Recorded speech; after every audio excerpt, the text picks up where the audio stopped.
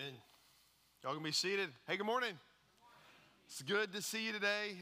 If you're new here with us, we're in the book of Romans together as we've just been talking about. And in the first 8 chapters, Paul talks about, like in explicit detail, what it means to have a saving faith, a faith that actually leads to the salvation of your soul, and a comfort and a security that God will come through for us. And then the last half of the book, starting in chapter 9, he goes on to talk about what this looks like in community and what it looks like to apply the faith to our lives. Have you ever found it difficult to have unity with other believers? I can stay here all day until we all. I have. It requires humility. It requires care for others, which is why it is so difficult. Those things don't come natural to us. For instance, on kind of a serious note here, there's a pretty significant church unity issue that's borderlining church discipline, and we've been dealing with it here at New City for almost a decade now, and I've been talking to other pastors from other churches in the area. They're dealing with it. Even consulting pastors around the globe, it's a global crisis, and here's what's happening. In churches all throughout the world, people are attempting to live in unity, seeking to have fluid and helpful conversations with one another, even seeking to live as the family of God outside of Sunday gatherings. But there's this faction of people in every single church that just refuses to seek first the kingdom of God. Who are these people? These people are green bubble, rebel-loving, tech-idolatrous Android users. This is when your tech guy that makes the slides is an Android user. This is what happens right there. That's funny. That's good. We that walk in the light want you to know that not height nor depth, green bubble or blue bubble, will be able to keep us from loving you. The elders and I now have a protocol during the elder interviews to help guide us with wisdom and discernment as we continue to run across the issue.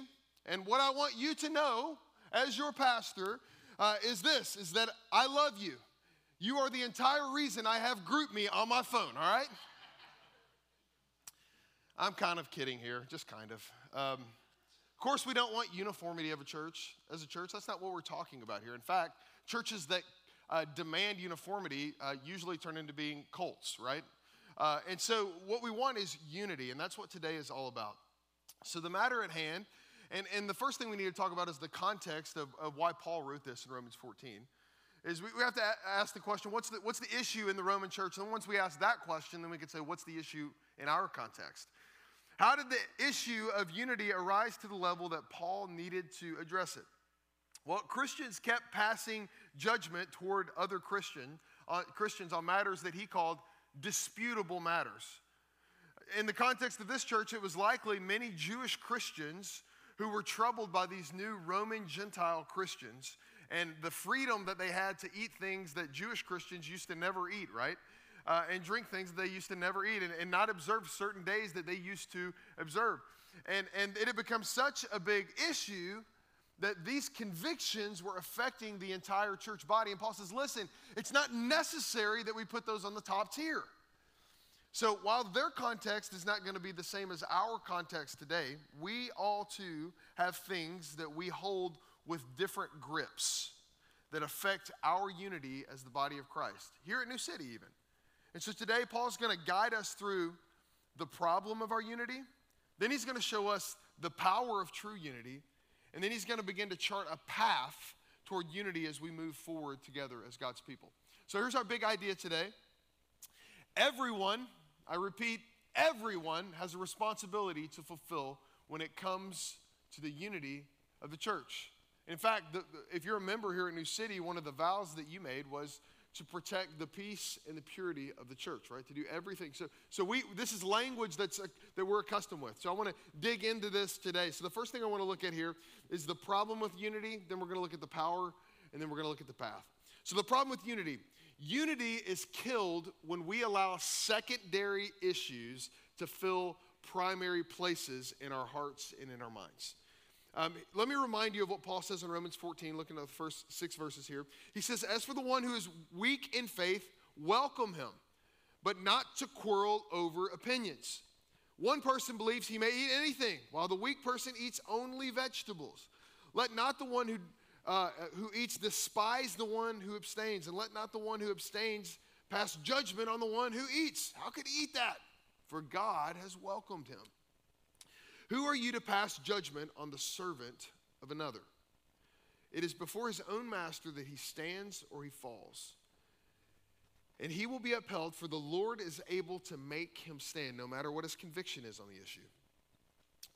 One person esteems one day as better than another, while another esteems all days are alike.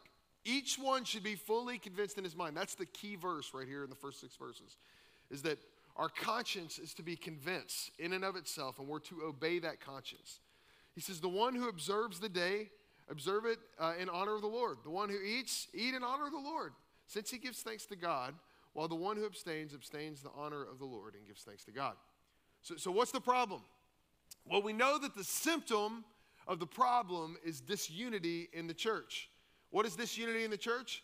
Well, it's when people avoid each other, right? When they see you in the lobby, they're like, oh, I'm going the other way. I can't believe they ate that, or they did that, or they posted that, or whatever it be.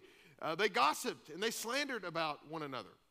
The church was dysfunctional because it wasn't unified. So Paul is writing to this church in Rome to address the problem, to remind us of the power, and to help guide them on a path to unity. Not uniformity, but unity.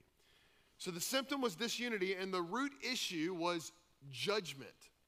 He speaks of passing judgment 5 times in Romans 14. Now, what you have to know about Scripture is anytime things are repeated, you got to pay attention to those things because they're repeated for a purpose. So he says 5 different times it's because you're passing judgment on one another.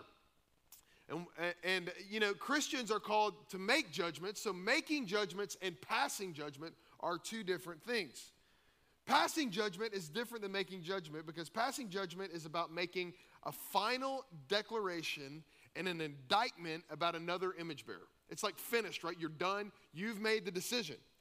And the reason why Christians cannot do this about other believers is that we are all corrupt judges. We're all hypocrites. None of us are pure.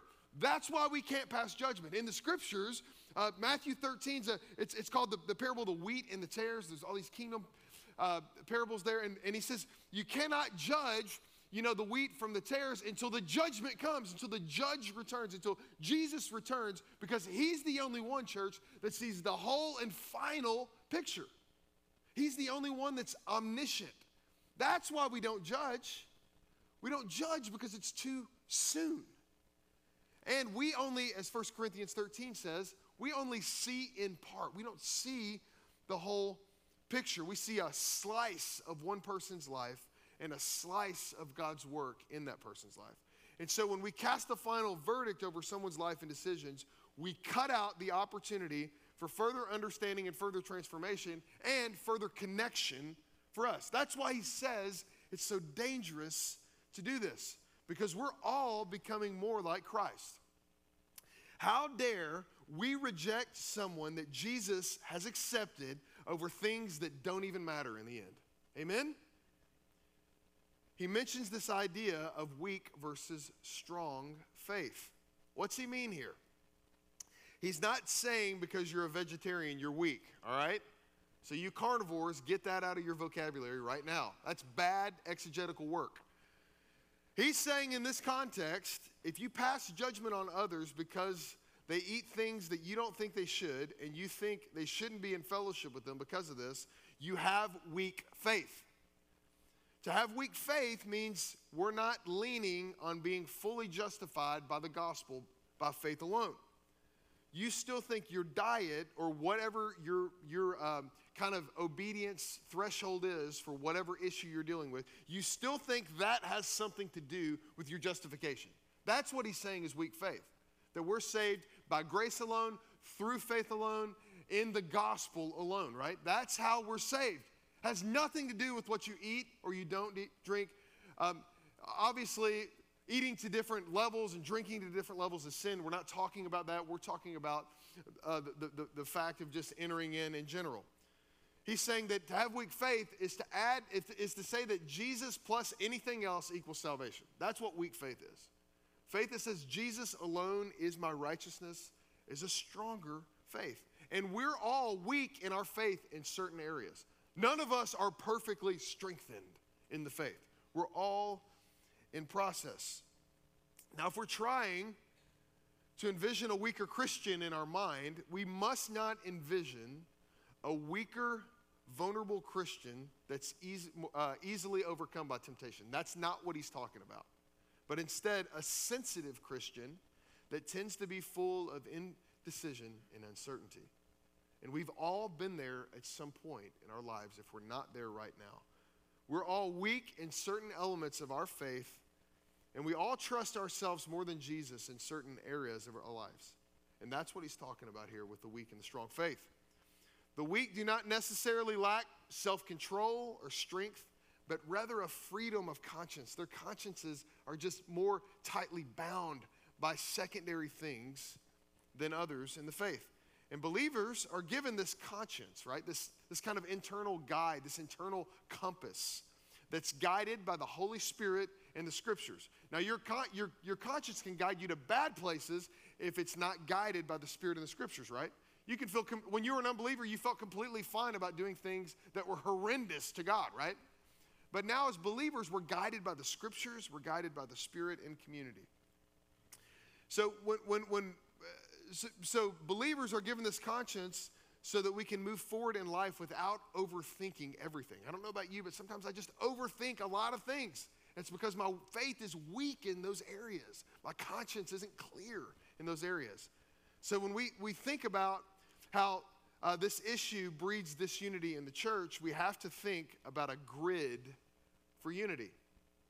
Not everything that burdens us is a top shelf priority. If you're a person that only has urgent, top shelf priority things in your mind, I can tell you who you are. You are an anxious person, right? If everything you have to go to the mat on in your life, you're going to be anxious. The Lord says that we're not called to have anxiety as believers because we cast it all upon the Lord, as Psalm 55 talks about. We have a freedom in the gospel to loosen our grip in some areas so that we can tighten them in the areas that really, really matter. I want to talk about these areas because when we misprioritize our convictions and preferences, this is often what leads to disunity in the church.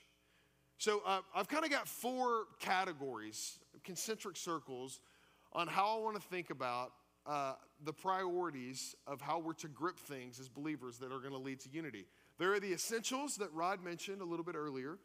There are the convictions that Rod mentioned and the preferences, and then there's just the questions, right? And so I'm going to go through each of these and kind of just give some examples. This isn't going to be an exhaustive list, but I'm going to do my best to try to give you a grid to think through as your conscience is guided by the Scriptures and the Holy Spirit. So the first one is essentials. Essentials, kind of the general idea of essentials is this is what makes you a Christian and provides entrance into the Christian community. This is kind of the baseline of what we're called to believe. We're called to believe that the Bible is a revelation from God, that it is inerrant and is infallible. It's incapable of leading us to error, right? We're called to believe the virgin birth, right? Because we need a sinless Savior that doesn't have the fallen condition of being born of this world. We're called to believe in the Father, the Son, and the Holy Spirit, all of God who's sent for all of us to save us. We're called to believe that mankind is made in God's image, male and female. Because without that, if we get to decide that, salvation doesn't apply to us, right? The whole thing collapses. So that's a top tier issue. We're called to believe in the deity of Christ, that he really is God. We're called to believe in the depravity of mankind, that we really are that sinful. We're not just good people that occasionally slip up. We're corrupt people who need a Savior. We're called to believe that repentance and faith is the pathway to eternal life. Now, our job as Christians is to spend most of our focus and most of our interactions with other believers in this circle. These are the most important things that we all agree on if we are Orthodox believers. Paul says in 1 Corinthians 15 that these are areas of first importance, which means they need first priority in our heart. Now, most of the times, when things get really out of control in the church or in our own lives, it's because either we as individuals or sometimes entire churches, right, fail to weight their teaching, they fail to weight their conversations, and they fail to weight their leadership around essentials of the faith. And we cannot have unity without priority and focus here. Amen? So second thing is this, convictions. Convictions, these are, in general, these are things that help us decide which church to be a part of, to be honest. Where is it going to be most easy for me to find the most unity that I can find, right? You're never going to find a perfect church. If you find a church that always does things your way, it's probably a bad church, all right? It's not a good church. Our job is to disappoint you at a level that you can handle, okay? I mean, that's our job. Just sing enough songs, just preach enough sermons that make you feel good, but also, kind of twist the knife as well. I'm kind of kidding here. So, but here's some of those things that Rod mentioned, right? Mode of baptism. Like, we don't get hung up on this, but we do have an opinion on that. We're Presbyterians, right?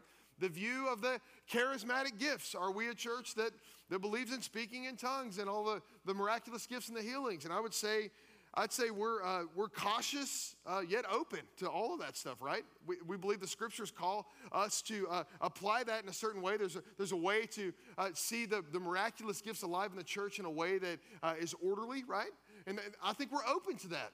Our view of the Lord's table, we believe that Jesus is spiritually present with us. We're not just memorializing and looking back and saying, oh, thank you, Jesus, for doing that. We believe that by the Spirit's power that he's with us, but we don't believe that it's the actual body and blood of Christ like Catholic Church does, right? Our handling of the Word, we preach expositionally through books of the Bible. We think it's the best way to shape believers. Our model of care and leadership, we have an elder-led church. Gender roles in the church. We believe that God has called for male headship in the church and in the home, and we teach that way. We don't do that. We don't do so in a chauvinistic way, right? But we believe that's what the Scripture teaches. We believe that in God's role and our role in salvation is that God first moves toward us and we respond toward him, right? We're not convincing him to move toward us, but he sets his love on us and we respond to that. These are kind of the convictional secondary issues that make our church what it is and that make this a fit for you. Now, your theological convictions about God's word tend to help you find the community that unity is easiest for you. It's not really about us, but these are non-salvific issues that there are multiple interpretations of. And we look at these, and we as a church may weight some more heavily than others. You as an individual may weight some more heavily than others. But at the end of the day, we still love one another and can have fellowship and unity with those outside of a perfect alignment because these are secondary issues, right? They're convictions, they're not essentials. Now, the third thing is the one that probably is the most difficult of all. These are what I'm going to call preferences. This is what we tend to prefer in community with others. And I think this is one of the things that Paul was really leaning into with the Romans. He also does it with the Corinthians. And it was a matter of food and drink for them. And before I get into these specifically, let me just share with you what happens. When we're off mission, we take things like these and we force fit them into the first two categories, okay? And it doesn't mean that these cannot be matters of conviction for you personally, because personally, they can be matters of conviction for you. We're just not going to set that conviction for the whole church. We don't feel like that's our job, because when we do that, we dilute the essence of the first two categories that we want to lean into more fully. So we do this when we make things that the Scripture is not explicit about dogmatic and immovable. John Stott says it like this: we must not elevate non-essentials to the level of essential and make them tests for orthodoxy and conditions for fellowship. That hits, doesn't it? That hits. And we do that a lot of times, especially when we're not focused on the essentials as a church or as individuals. We take these preferential issues and we force fit them in and we say, we can't be in fellowship unless you're in alignment with me on these things. You know, view of creation and end times. There are biblical scholars all over the range of how they view creation, whether it was a literal 6 days, what the word yom means, all of those kinds of things.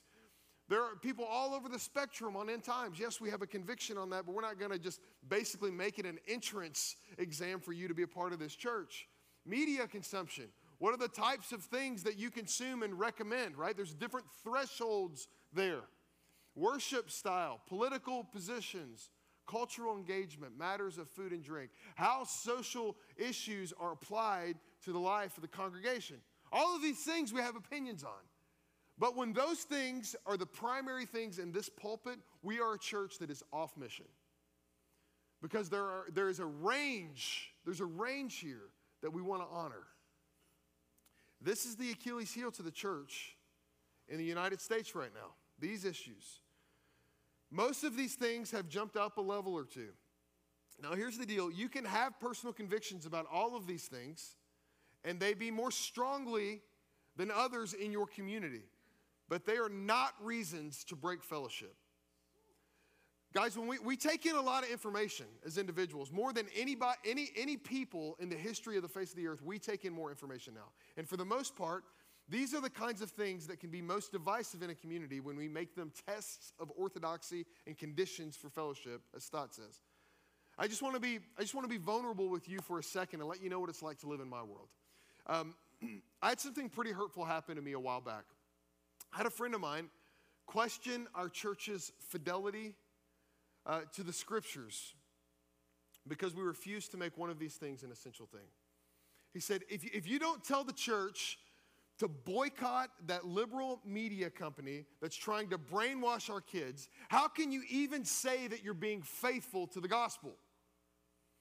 I felt like I was taken hostage and that I had to take something that wasn't clear in here and make it a first-tier issue to make your consciences be bound to that.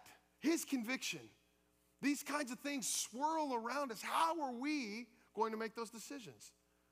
Well, luckily for me, I trust that each and every one of you have the Holy Spirit and you have the Scriptures. And you have an ability to make those decisions. And I don't want to dogmatically impose things that are not clear in the Scriptures on your conscience, because that would be sin for me.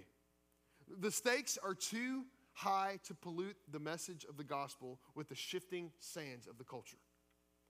The culture that we're swimming in is always going to have matters that we have to discern. We're always going to have to figure out how to be in the world and not of the world. That's not a new thing. The more that we take matters that are constantly evolving and make them our soapbox, the weaker and the weaker the essential, unchanging, eternal Word of God is going to be in our heart and in our community. We desire to be culturally aware and engaged, but not culturally consumed as a church. We get too little time to open God's Word together to make this anything other than about Jesus up here. The last one is this, questions. These are things that you're just curious about, right? Sometimes we can just get so hung up on the mysteries of God that we neglect what we know to be true because we're too focused on what God has not made clear. When the reality is, God has intentionally not answered all of our questions. It's not like He forgot, right? It's not that they're not important, it's just they're not essential. Things like this. How long were Adam and Eve in the garden? I don't know, 10 years, 10 minutes. I'm not sure. He doesn't make it clear because it's not essential for our salvation. Did Adam have a belly button? Yeah, obviously, because he looked weird without one, right? Will there be meat in heaven? I hope so. No offense to my vegetarian brothers and sisters in the room, but a man can hope. Will there be pets in heaven? Only if cats are excluded. I mean, guys, think about this. They got 9 lives here. What more could you want? I'm sorry if I offended you. Don't tune me out, please. Strong faith means retaining our own personal convictions without forcing others to adopt our secondary and tertiary concerns. When this happens, this is what makes for a strong and a unified church. So here's the question I want you to answer and ask yourself this week, because I think we all have something to own, right? We're all responsible for this. In what ways, ask yourself this question, in what ways have I intentionally or unintentionally contributed to the disunity of the church? What is it that I need to own and I need to change moving forward? What is it that I've imposed upon others in community and made them tests of orthodoxy and conditions for fellowship that are not primary things? Are you someone that tends to quarrel over opinions? You just love to argue with people, right? Have you ever considered the impact that you're having on all of us when you live that way? What does repentance and new obedience look like in light of what God's shown you? Those are questions that maybe they come to you right away, or maybe you need some time to think about it, but it takes all of us to have a strong and unified church. Each and every one of us has something to own in this because we're all responsible, and we need the supernatural power of God to live like this. The second thing we see is this. Now that you have the grid, I want to talk about the power to live this way. The power is this, is that the unity that the gospel brings makes community possible. Because it's the most amazing thing about the church is that we're so different. We come from so many backgrounds, so many upbringings, so many stories have affected who we are, our families of origin, all those things, and yet we come in here and we sing with one voice to God. Isn't that amazing? How do we continue to do that? We have to have the power that God's given us.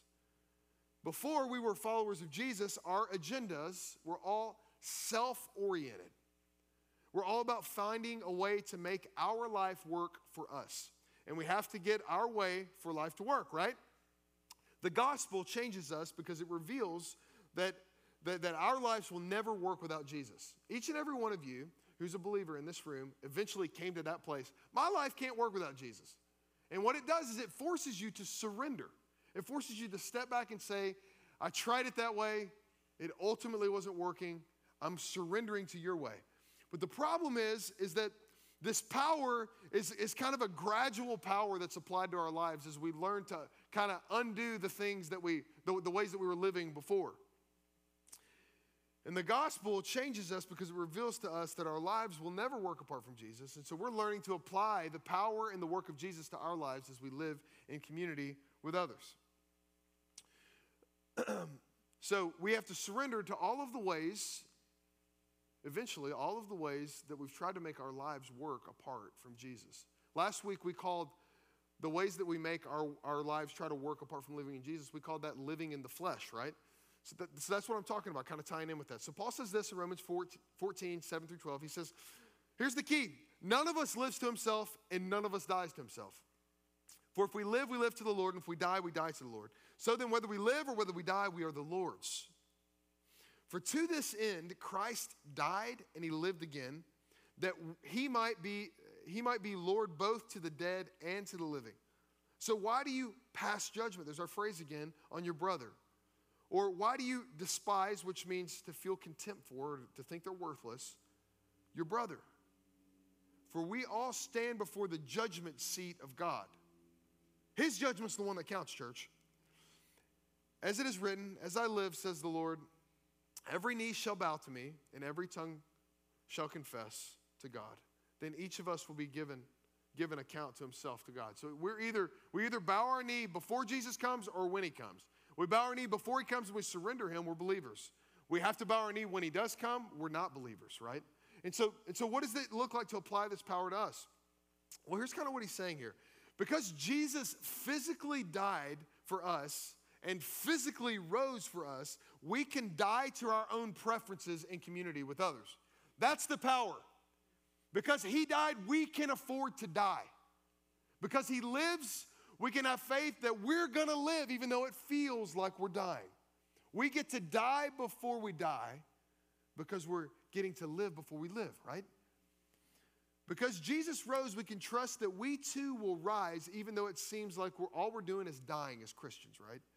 Every knee will eventually bow, and everyone in time will be held to account for every selfish action, every careless word, and every sinful priority that you have imposed on God's people.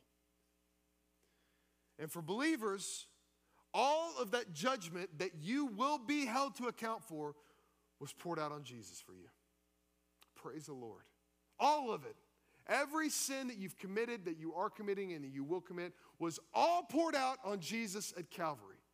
And because of that, We seek his face. We seek to be changed by him. True life is really about this. It's learning to surrender and be conformed to the image of Jesus and follow in his footsteps in that humility. Think about the purest form of community that there ever was in the history of the church. I think it was right after Pentecost, right? Right after Pentecost, what happened? The Holy Spirit was poured out, right? It's like fresh right there, like first day, right?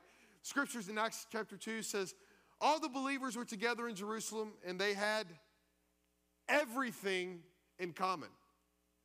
Do you think they really had everything in common that quick? Do you think that they could figure out whether they should go for Alabama or Georgia? I mean, do you think they had all that figured out, right? Do you think they had all of those things figured out about whether they should make Gentiles be circumcised or whether they should, what kind of foods were safe to eat? We know that they didn't have those things figured out. But what they did have figured out was the essentials of the faith. And that was what made them so unified. But as time has gone on, we have mission drift, right? We've drifted into the secondary and tertiary things and tried to put them as primary. Because the essentials of the Gospels have to have an essential place in our hearts for the church to be unified. That's our heart for this community.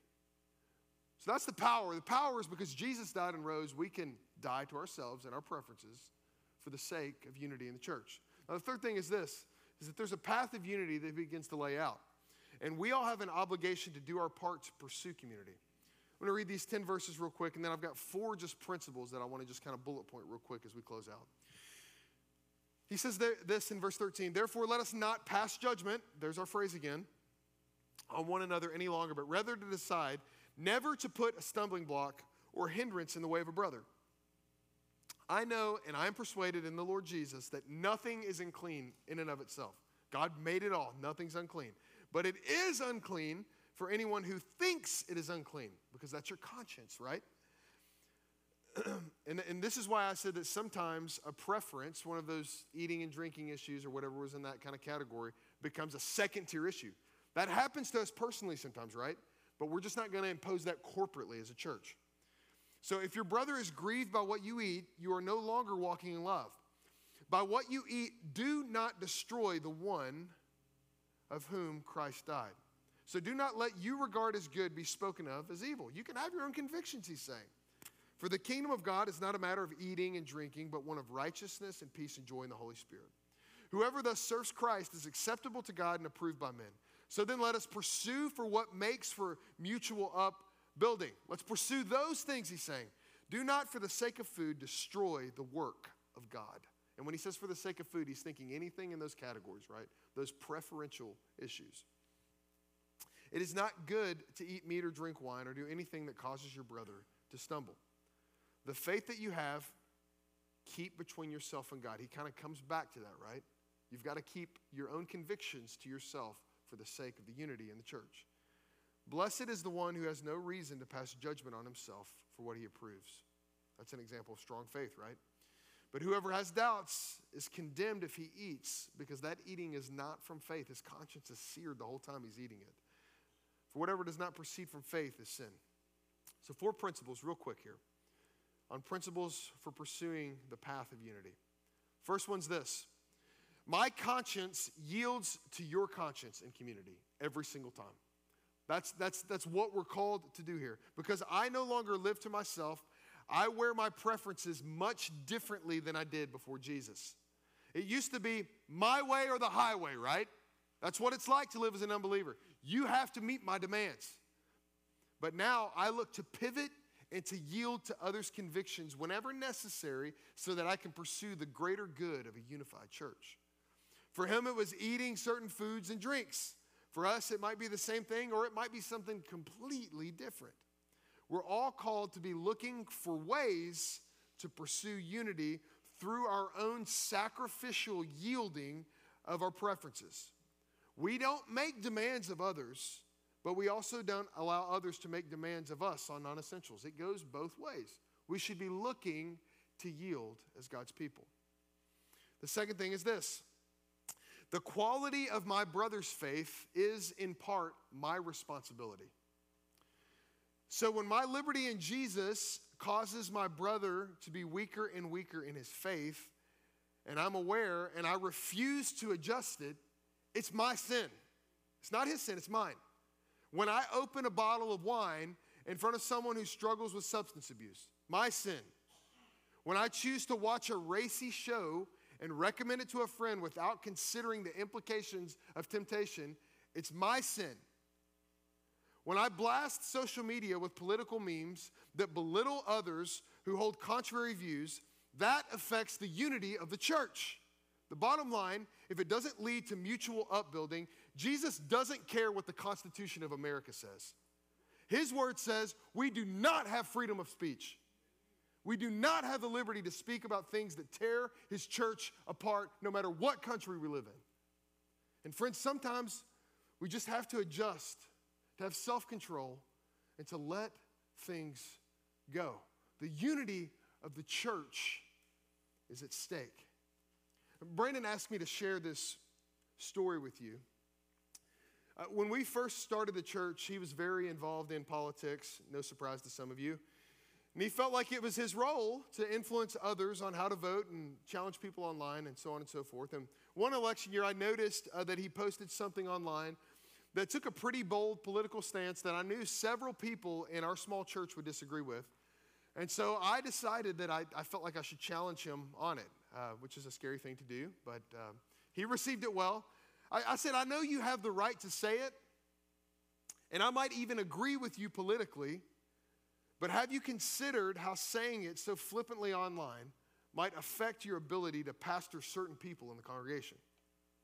He later told me that he was very convicted in his spirit about that. He didn't change his political views, but he realized that his well-intentioned words on social media were not building up the kingdom of God, and for that was a miss.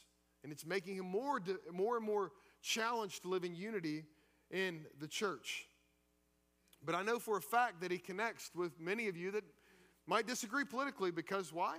Because he chose to lay down his right to say whatever he wants for the sake of something greater, which is unity in the church. And that's what I'm asking all of us to be willing to do.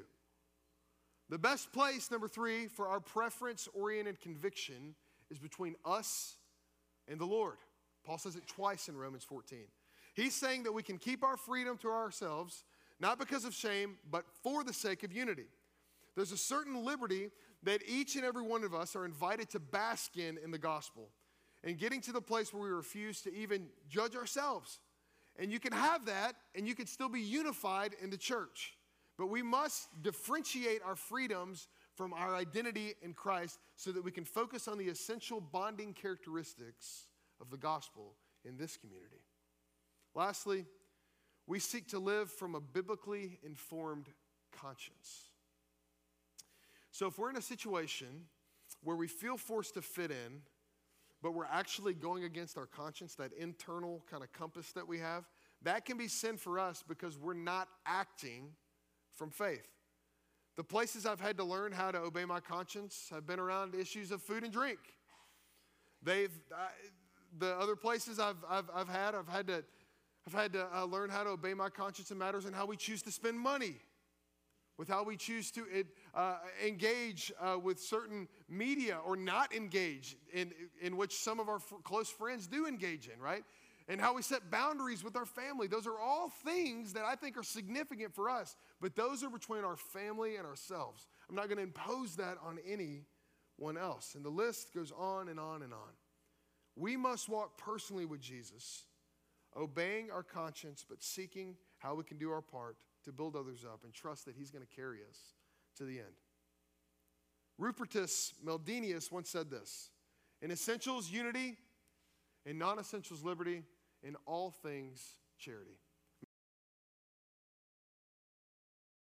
Hey, Pastor Ryan here. We're so glad that you've tuned in with us and watched one of our online sermons. Our vision as a church is to live as the family of God, together proclaiming and demonstrating the gospel of grace to one another in our city.